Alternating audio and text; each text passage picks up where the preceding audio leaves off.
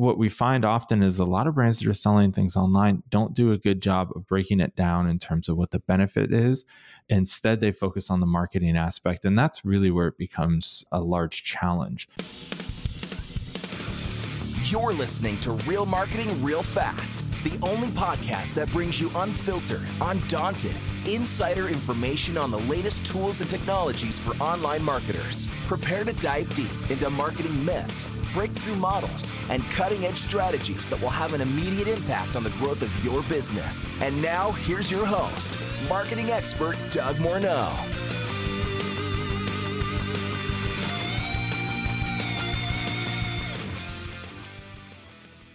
Well, welcome back, listeners, to another episode of Real Marketing Real Fast.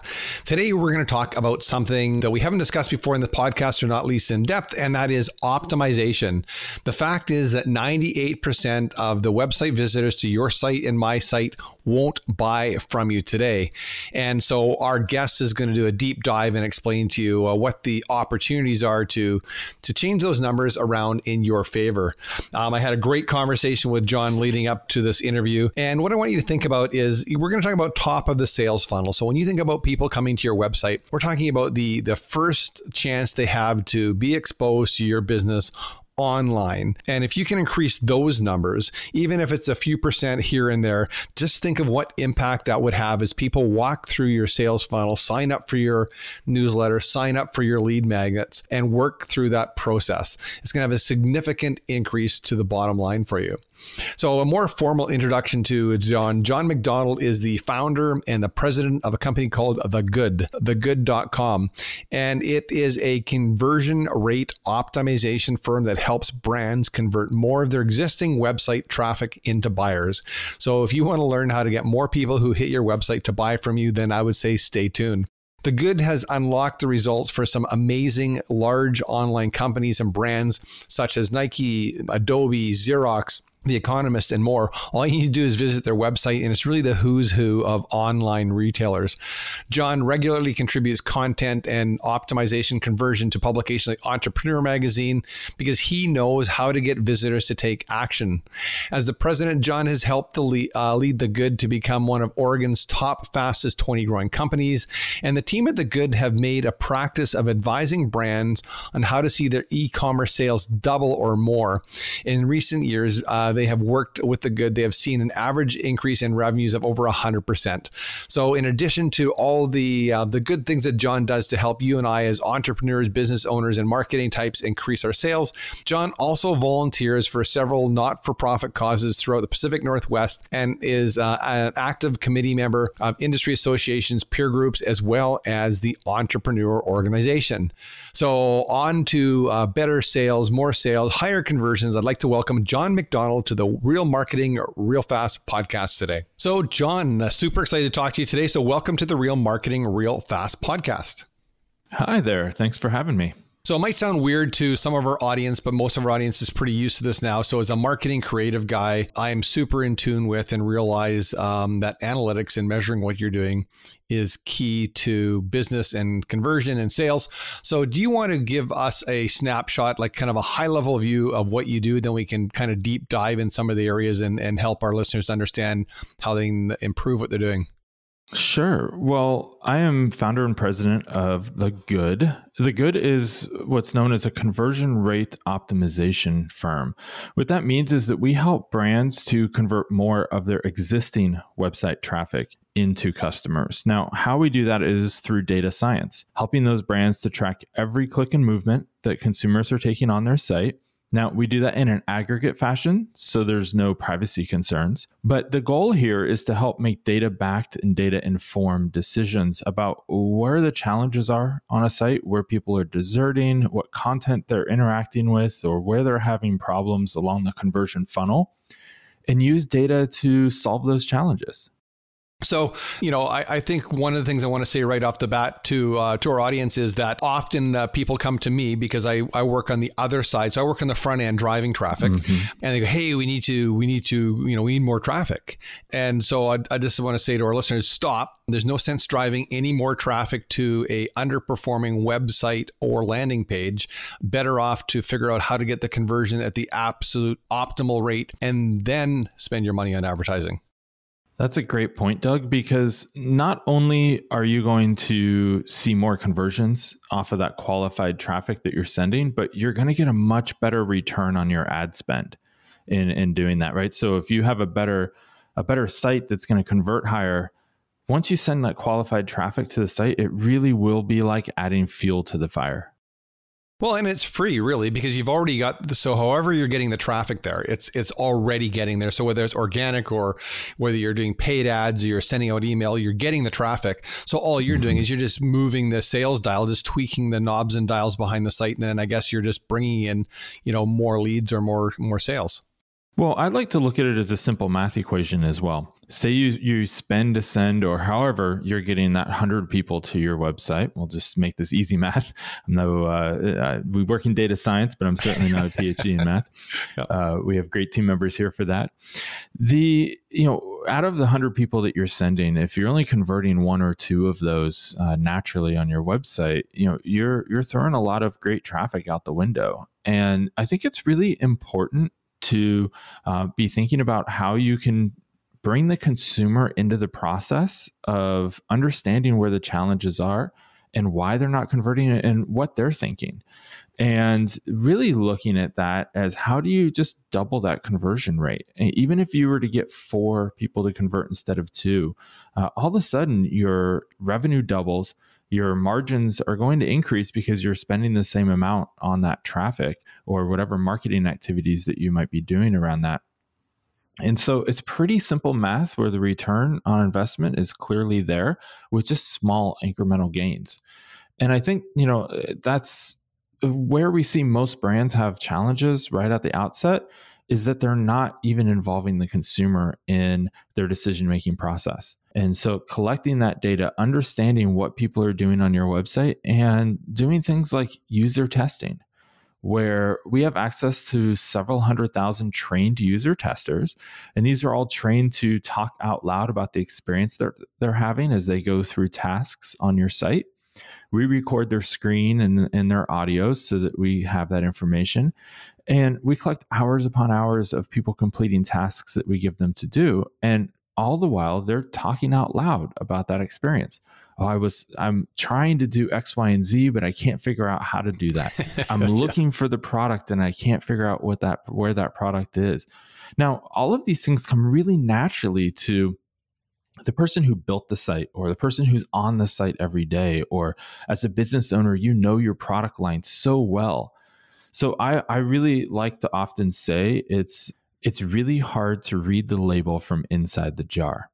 And you're so close to your website and you're so in it on a daily basis that you really can't see where those challenges are. And that's, I think, the best thing about conversion optimization is just bringing those consumers into the process and using that data to help you make informed decisions about what can be improved. Well, and beyond that, there's also the obvious thing is that you're so involved in your company and your industry. What you think and take for granted as common knowledge might be common knowledge with your peers, but definitely not common knowledge with your consumer. That's definitely a fair statement and very true. And one of the first things we often find when we're auditing sites, which is always the first step that we take with new customers, we often find that consumers are confused about just even the product descriptions. Because a lot of brands, especially those that are in sporting goods or highly technical outdoor gear or equipment or even B2B, often has this challenge where you'll go to a product detail page and that it's your favorite jacket that you want to get for snowboarding, but it says on there that it has all these technical specifications that are branded terms that don't mean anything to you and really clearly don't tell you what the product does. That's funny. And so it makes it more confusing. And when some folks who are product designers and marketing folks sat around a table and said, we have this really cool technology that does X, Y, and Z, and it is beyond what any of our competitors have. We have to brand this with a special name. Well, as soon as they take that leap, it becomes confusing. There's a disconnect for that consumer. So what we find often is a lot of brands that are selling things online don't do a good job of breaking it down in terms of what the benefit is. Instead, they focus on the marketing aspect. And that's really where it becomes a large challenge. And it's always the first barrier to overcome is help brands to see what their consumers are thinking.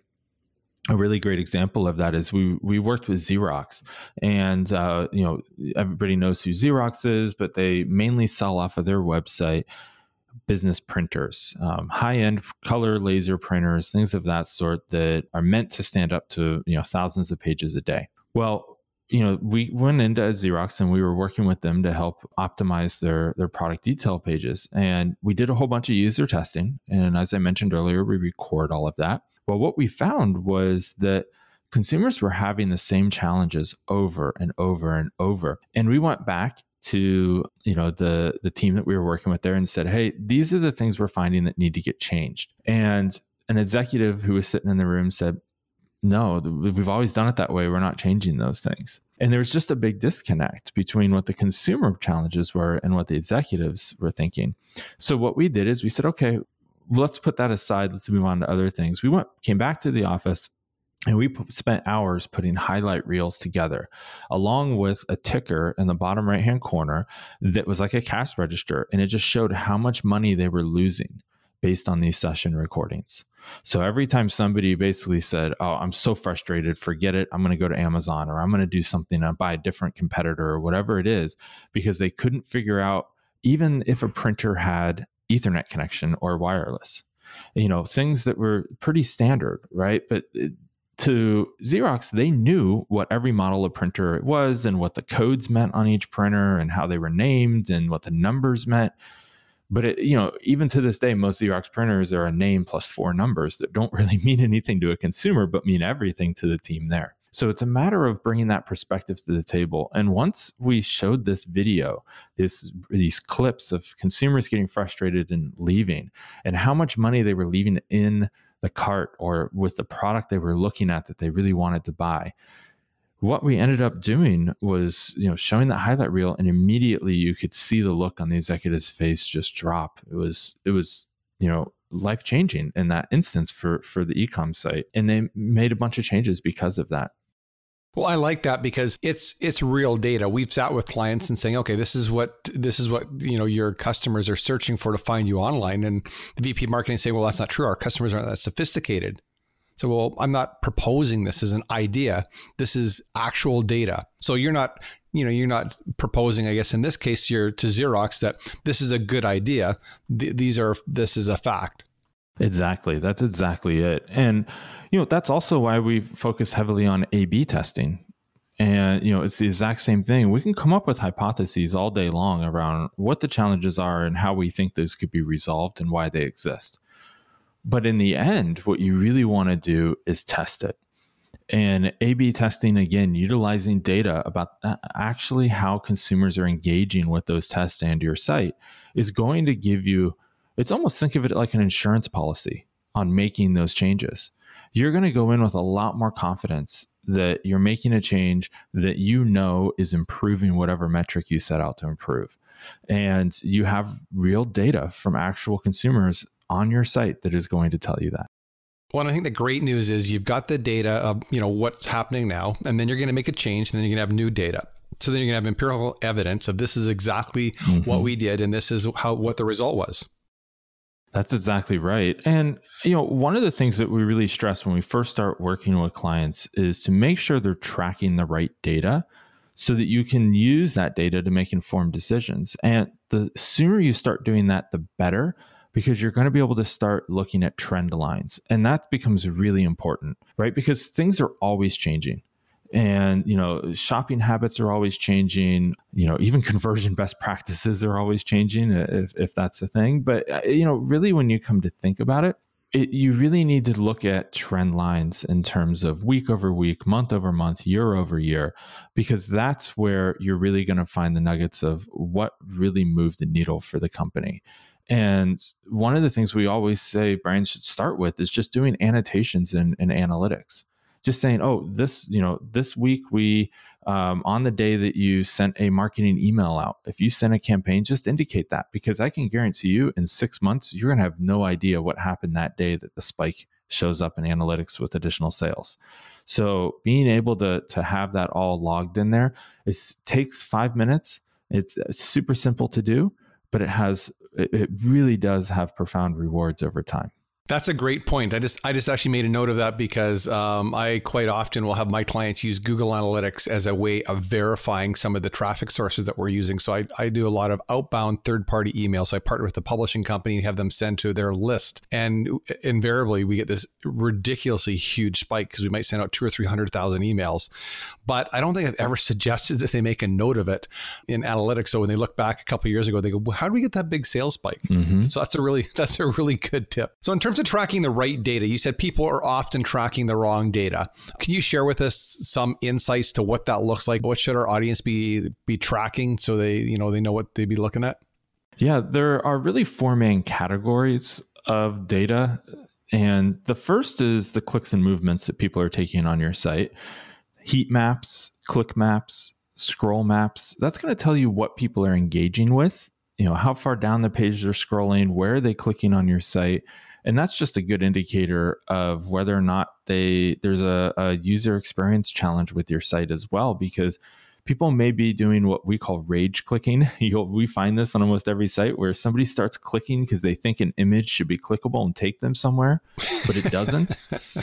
So that's a good indicator that, we need to make that a link and take them where they, think that should go.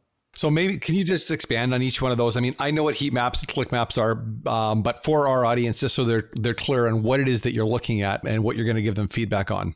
Right. So a heat map generally looks like a rainbow of colors over your page, and it's an overlay of your site. And what we're really looking at, a general heat map, is done by cursor movement. So where is a cursor moving on a page? And then it's called a heat map because anything that's going to be bright red is where the cursor was for the longest amount of time or the most amount of time.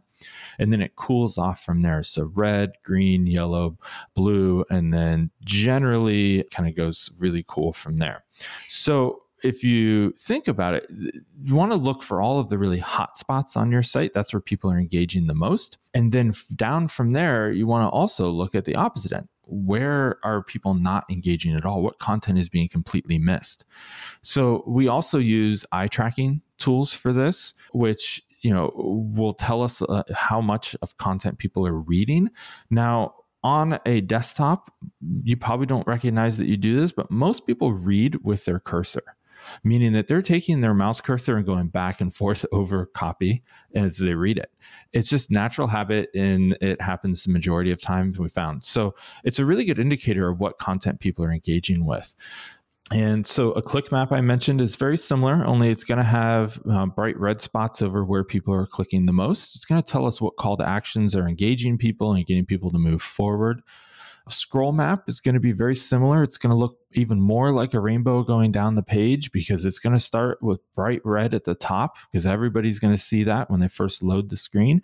And then it's going to trail off with color down the page to where it gets to no color, which is what people don't see at all.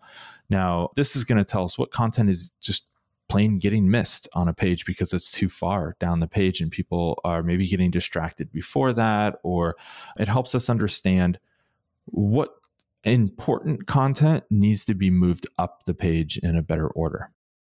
Well, I guess there's two sides. I mean, one is if you look at analytics, you can see what data, what content your website visitor likes and is in the most demand. And what you said, by looking at the heat maps and the click data, you may find out that, this is the most important data or piece of content you have on your website, but it's in a low traffic area. So if you just simply move it, you could experience an immediate bump in attention. Exactly. And that can be even just having the page or having the content on the page be in a different order, not necessarily people not just being able to get to a particular page of the site as well. Yeah, I remember a bunch of years ago being at a conference in San Francisco and looking at it was a testing seminar, and they were talking about click map or maps and heat maps. And at that point, I don't know whether this is still true, is they said that your sign up for your newsletter or your lead magnet should be in the top right-hand side above the fold, because that was at that time, I don't know, it was 12 years ago, that was the place for it. So I don't know whether it's the same or it's changed. Well, I think that varies per site. I can tell you that up in the top right-hand corner of our site is our main lead generation tool. So it definitely applies for us. But I think that, we're finding that as different tools come out, we see a lot on e-com sites that people are doing the really thin banner bar along the top of the site, the very top of right below the URL bar, the address bar in the browser. Yep. And that has become really popular. And it used to be that consumers would automatically focus on the top left corner of a site, especially in Western cultures, and they would read there in an L pattern. Well, what we're finding is that almost always when they have those bars, the eyes start looking at that bar first. So they look in the middle top of the page and then go straight down from there. And that means at times that they're missing big pieces of information like the logo. And maybe it's just not as important anymore because people know they typed in a bar, they realize what they clicked, so they understand where they are. But it also means that they often miss a navigation that would be in that top right, area typically. And because they're just going straight from that promotion down to the page content down the middle of the page. So really it varies based on each individual site. And that's why collecting data is so important, that it's specific to your site visitors, and also why best practices have become less and less effective. So in terms of collecting data, I get asked this question all the time, and so I'm not a data expert, and I don't know if this is a fair question for you, but I'll ask it, and then feel free to let me know. How much data do you need to have before you can start making some decisions? Yeah, that's a great question, and I think it's one that I get quite often, actually. And the reality is that some data is better than none, right? So if you're not collecting any data at all, then you're making decisions based on a whim or a gut feeling. Yeah, that's probably the worst possible outcome. So I'd rather have at least some data. We find even with user testing, which is one of those 4 types of data I mentioned earlier, and with user testing, we really only need to test with 5 different test subjects to have a meaningful amount of data. We find that after 5, the chance of us finding anything new diminishes pretty quickly. So it ends up not being worth the effort. So really, anybody can go out and run 5 user tests on their site with very little resources. That's a really good point. I mean, so if you don't have enough traffic to your website at this point, you could test before you would launch and start spending money on media, figure it out in advance. Exactly. And, one of the other things, the other data sets is A/B testing. So I've covered 3 of the 4, but, with A/B testing, what you really want to be thinking about here is that you need to have a decent amount of traffic or your tests are going to take a very long time to prove out. Yeah. So it really, when we talk about data, it's a very general term, right? And there's different segments of that types of data that would make sense here. User testing, 5 people, and you have statistically significant results. To get statistically significant results within A/B testing or even multivariate testing, people call it at times, you really need to have a decent amount of traffic coming to your site. Now, decent, the bare minimum that we can help and do A/B testing with, you have to have 10,000 unique sessions to your site per month.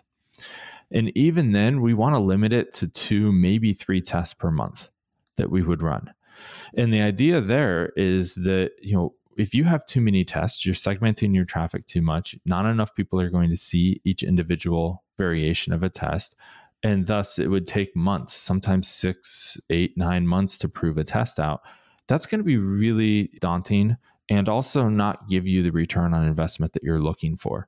So we really recommend that you have to have a large amount of traffic ideally 100,000 uniques per month or more to do serious A/B testing. But anybody can really dabble in it that has 10,000 or more per month. Well, and while that may sound daunting to some business owners, I mean, it's not difficult to, with the multitude of advertising options today, to set up and run a campaign that can get you 10, 20, 30,000 uniques a month to help make those decisions, like you said, those informed decisions from your data. Exactly. And it does, become a little bit, Doug, of a chicken and egg, right? Should I spend on traffic? And this is a conversation we kind of started at today, right? Yeah. Should I be spending on traffic first or optimize my site first? Well, I think there is some data you can collect to start optimizing your site before you drive traffic. But then once you drive traffic, you can really start to do things in a much quicker fashion as well. So, I'd say a little bit of optimization before you drive traffic goes a long way. And then accelerating that growth once you do have traffic coming to your site by doing more optimization at that point is really the best path forward. That's where our clients have seen a lot of success. Well, and I'll often tell people that are looking to do joint ventures, well, hey, I want to do a joint venture. I've got this offer. I want to partner with this person and have them send to their list. It's like, well, they're going to ask you what your conversions are. So spend the time and the money getting your sales funnel and all your marketing pieces down and working well. So spend some money on cold traffic, get it optimized, then go to a partner so you're not wasting their time and you can grow your business. Yeah, that's a great point. So for our listeners that are listening to this going, okay, this is new information. So I'm aware of Google Analytics, and maybe that's the depth of their knowledge of analytics, or somebody on their marketing team reports that to them. What do the steps look like to get started? So, okay, I've got a business. I've got, 8 or 10,000 unique visitors a month. It's time to my marketing manager, or, I'm the entrepreneur. I want to ramp it up. So I come to you and say, hey, John, so I want to make more money this year and improve my conversions. And this is where I'm at. What are the steps to get started? What does it look like? Well, I think the first step is to set reasonable expectations about timeline, right? So really to see, the best way to approach this, Doug, is to be thinking about it in kind of like savings account, money in a savings account that's earning interest. It's going to compound over time to continue to grow. Working on your conversions needs to be thought of that same exact way. You want a little bit out of every paycheck to go into that retirement account. And as that retirement account continues to grow, the interest grows, and then it just compounds on itself. And you have massive amount of money by the time you retire. Well, it's very similar with conversion optimization. Generally, I like to set the expectation that brands really need to be going into this thinking that it's going to be at least a 6-month process. Now, that doesn't mean you don't see results much quicker than that, but you really start to see massive results because the compounding effect starts to take place generally around into that 6 month. So I get a lot of calls from brands who want to optimize for holiday, and they don't call me until September, October. And what I can that's better than calling you December. I would agree with that. Yes, that happens too, surprisingly. But I think, the reality is the process we've laid out, we have what we call our conversion growth program here at The Good. And we've been doing this it'll be 10 years in April. So coming up on 10 years pretty quickly here. The way that we approach this is it's on a monthly cycle, right? So the first monthly cycle is an onboarding and a comprehensive conversion audit of the site. Now, in that audit, that's where we're going to make sure that all the right data is set up, all the stuff we've talked about today. We're going to put some best practices in place for that data. We are going to run user testing on the site to gather some consumer insights. Maybe we even do on-site surveying, things of that sort. We do our own expert analysis of the site to see if there's any just obvious concerns. And we take all of that data and we form a large report. Now, in that report, we're giving a list of what we call immediate fixes. These are the things that the data is clearly telling us already need to just be changed on the site. And these, sometimes they're based on best practices. Usually it's based on the data we're finding from consumer insights. Now, from there, we also put together a full A/B testing plan and roadmap. In that testing plan and roadmap, you really want to detail out, what should be tested on the site, where the problem areas and what tests we should run on there, where exactly on the site we should run those tests and when or in what order we should be running each of those tests. So we have a full plan. Now that plan is always looking 6 months out. And that's because these tests need to build upon each other. All right. So then starting in the second month is when we start enacting that testing plan, and we'll chunk off some of those tests depending on the service level that we're working on with that client. And we will start building those tests and launching them. And we generally try to let them run for a month as a minimum.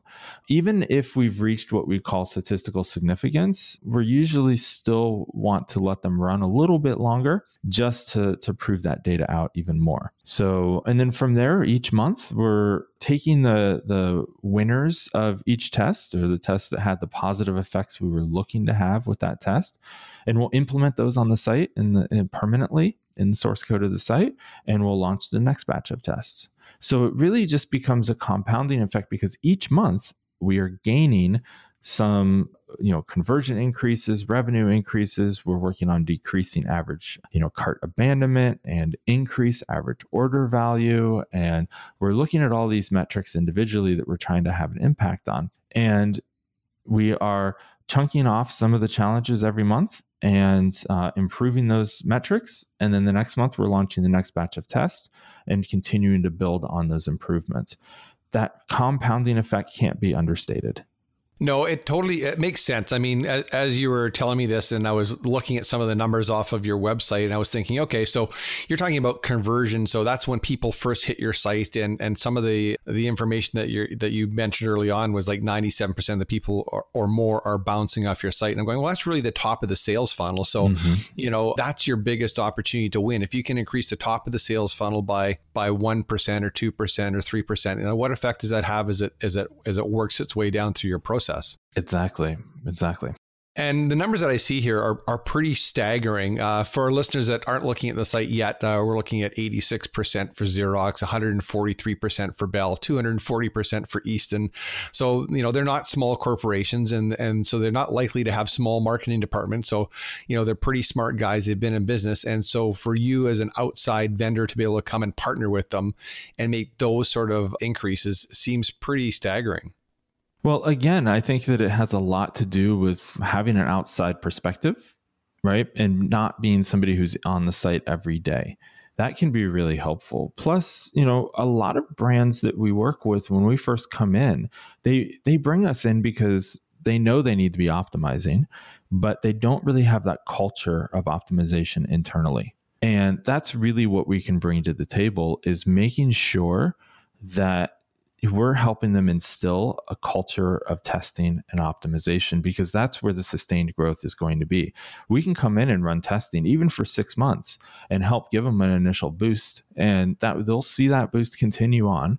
But if they want to continue to grow, you really need to be continuing to optimize. And, a lot of companies that come initial conversations with me will ask, can I ever stop when we start working together? Am I going to be locked in forever? And the reality is no. I mean, you should always be testing, and you should test forever, but that doesn't necessarily mean that you can't start and stop and be testing in other areas, or, just continuing that culture of optimization and testing throughout. If we leave a customer and they now are doing that internally, but we've helped them change the culture and the executives now recognize that the budget needs to be spent there, I am happy. I feel like we've helped accomplish our mission. I mean, our mission here at The Good is to help remove all of the bad online experiences until only the good ones remain. And so if a company internally starts having that culture, I'm stoked. I'm super excited. Well, based on the number of hours I spend online, I think that there's probably a lot of work for you guys for a long time to come. Well, I mean, we've been doing this for 10 years and I don't feel like we've accomplished that mission completely yet, right? So yep. Maybe in another 10 years, we'll see. I don't know. So a different topic. I mean, I heard you share a word earlier that I want to go back to, and that was culture. So, I'm reading a book right now called Driven by Difference, and it's how to build great companies, fueling innovation through diversity. And one of the things, the new lens I'm looking through as I'm looking at teams and companies is how diverse are they? So, age, sex, background, culture, country, where their origin is. How do you work with companies or brands that are looking at diversity, like diverse audiences, or maybe even totally different cultures? Well, I think that the idea here is to have a representative sample from each of those audiences. So one of the things that we often have to come in and do is do user personas and help them to define who these folks are. I'm often surprised, I'll take a step back here. When we do user testing, we always want to find testers who match the ideal customer profile of the client we're working with. So we get the most relevant information that way, right? So we spend a lot of time segmenting and surveying our testers, our testing pool, so that we can wade through that testing pool and send the test out to the correct parties who are the closest possible match to the ideal customer profile for that client. Now, you'd be surprised by the number of times we go into a client and we say, okay, we're going to find user testers. We need to know who your ideal customer is. And they can't give us a clear persona. No, I'm laughing because we have that conversation too. Who's your customer? Everybody. And I don't think so. Right, exactly. And so in that sense, it becomes a challenge where we have to help them define those. So we end up doing a lot of user personas, and which, is central to user experience in the industry of UX and the trade. So I'm not suggesting it's anything special, but what I am suggesting is that if you don't have it, that's the best place to start. And, you mentioned that brands who have dozens maybe of personas, we really try to get those down to the core, maybe 4 or 5. And mainly we're less concerned about the demographics in the way that you mentioned it. Okay. We're more concerned about the goals of those people. Sure. So whether they're coming from Asia or Europe or the United States, they may have different goals. Right. And that's really what we want to help do. Across every internet user, there's only 2 reasons why people are on your particular website. And we've been doing this again for 10 years. We've only found 2 reasons. Okay. I'm going to write them down. Yeah. The first is they're there because something led them to your site that helped them think that your product or service is going to solve a pain or a need for them. Right. So They're there to understand if your product or service is going to solve their pain or need. Right. So unless we're taking Facebook out of this, right? Like people go to Facebook just to hang out. They're not coming to your website just to hang out. No. And I have some funny stories about that we can get into. But the number of times I've asked people what their goal is. Well, we want people to just hang out on our website. Like, no, you don't. You want them to buy and leave. Like, you want them to buy. Like, that's the point. That's fun. I've never heard that before. That's funny. That's an easy thing to achieve. That describes most websites. Yeah. People are hanging out. They're trying to figure out what I'm supposed to do.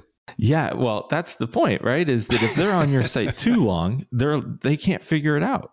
And that's a problem. So time on site is a misleading metric to be tracking. It's something you want to track, but most marketers would say, I want my time on site to be longer.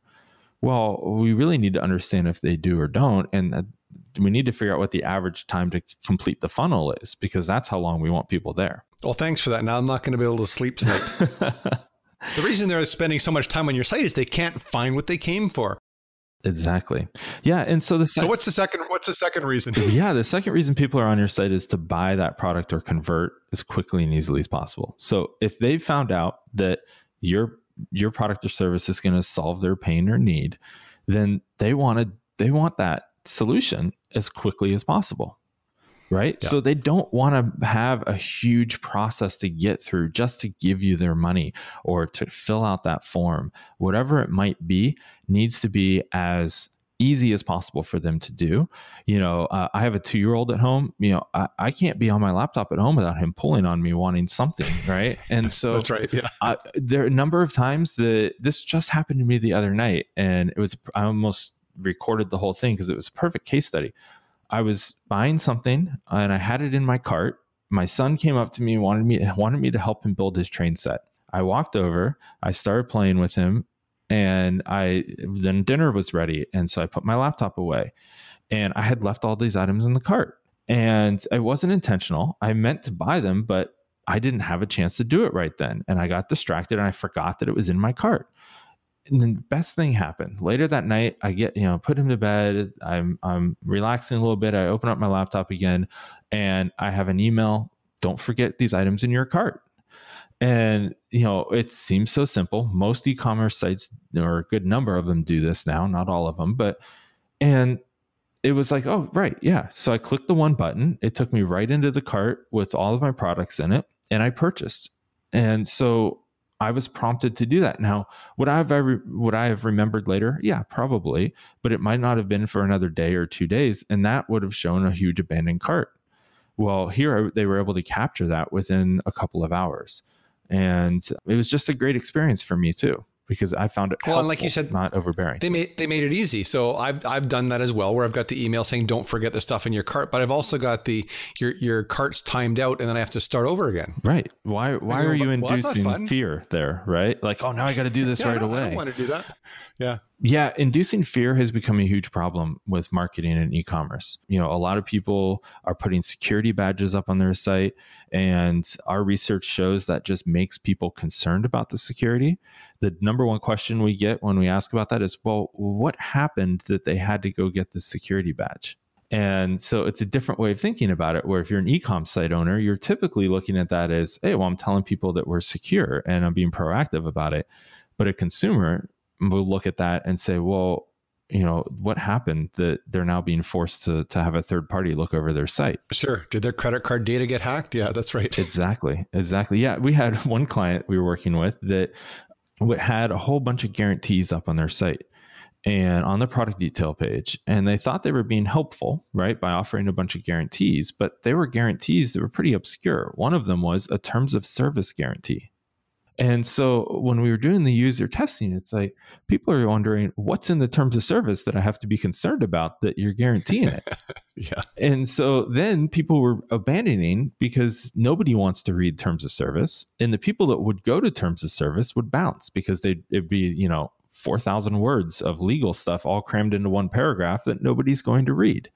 And so, every brand has a terms of service, but nobody's reading that content, right? And to have a guarantee around it really made people question it, as opposed to just saying, I know there's the terms of service here and it is what it is, I'm moving on, or not even thinking about it. And now you're injecting that fear into the process. Yeah, I guess you are. I mean, you're giving your potential customer objections that they don't have. Exactly. Well, I could probably spend, say maybe a week or so talking to you about this, but that's not going to be fair to you or I with our business. So I wanted to say thanks so much for sharing with us today. And I want to ask you the best place for our listeners to get in touch with you, to find you, and to learn more about what you do and how you help your clients. Sure. Well, our website at The Good is thegood.com, TheGood.com. And feel free to go on the site, sign up for our email list. We have put out really high quality content about how you can optimize your site. It's not sales oriented at all. It's really meant to be helpful and educational. So it's not a sales pitch by any means. And then, for brands who are interested in potentially working with us, I would suggest doing one of two things.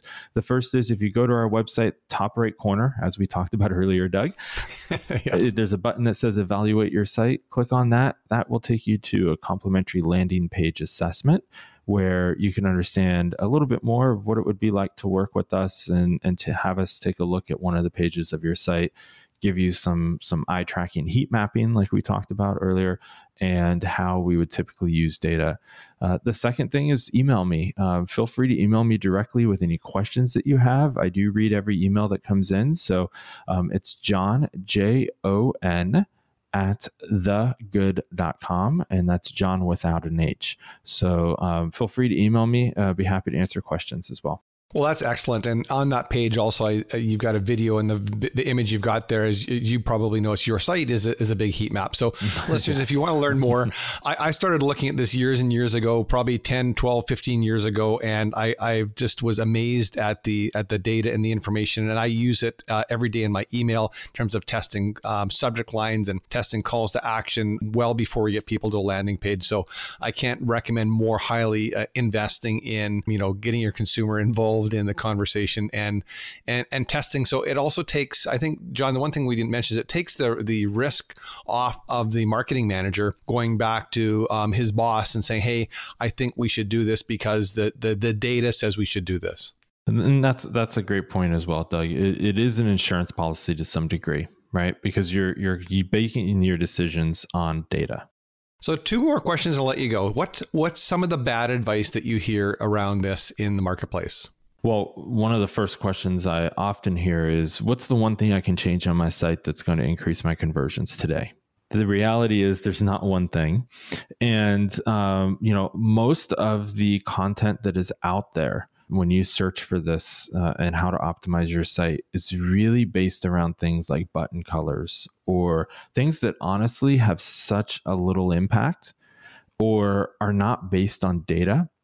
There's an article out there that talks about how changing one button color gave this brand like $100 million in extra revenue a year. I don't know, it's not backed by any data, but it's one of the first articles that people find. And they're always like, wow, this is, I can get tons of additional money by making these small changes. It's much more difficult than that and requires a lot more effort. I've talked about setting expectations around 6 months today and not changing one color and one button. So if it seems too good to be true, it definitely is. Very much like somebody who is coming out and saying, do search engine optimization with us, and I guarantee you within 2 weeks, I'll have you on Google's first page. Like that, they don't control that. Right? No, Google does. So yeah, right. It's, there's best practices and things you can do, but it is a lot of work to be doing the right things and have them pay off. Yeah, absolutely agree.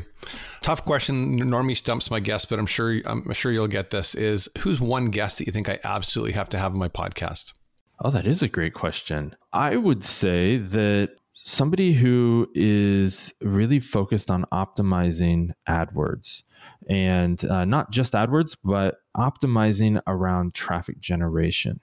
And, I can definitely give you some names if that's what you're looking for here. But I think that really focusing on driving the right kind of traffic can have a huge, meaningful impact. And I think coming at that from a data angle is what is really going to have that impact. Now, there's a lot of great SEM companies, search engine marketing companies out there. We tend to have some great partnerships with them in the sense that when you're driving that qualified traffic based on data to a site that is highly optimized, it is really like adding fuel to a fire, and the acceleration just grows really rapidly.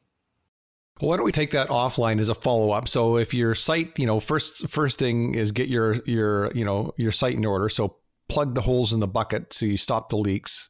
And then we can do a follow-up session, maybe with somebody you recommend. You can pop me an email on now that the site's performing well and converting better. Now you can drive some more traffic. Perfect. Well, thanks again, John. I really appreciate your time. This has been super informative.